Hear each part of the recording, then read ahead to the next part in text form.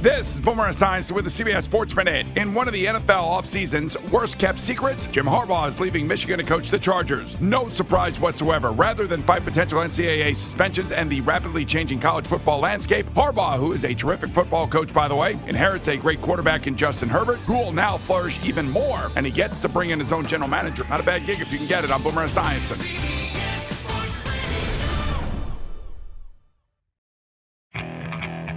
Okay, picture this. It's Friday afternoon when a thought hits you. I can waste another weekend doing the same old whatever, or I can conquer it. I can hop into my all-new Hyundai Santa Fe and hit the road. Any road. The steeper, the better.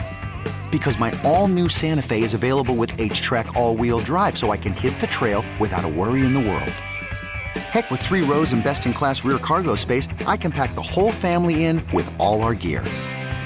We've got available dual wireless charging for our phones, so we'll never lose touch with civilization, and we won't lose touch with the primordial power of Mother Earth. So which is it?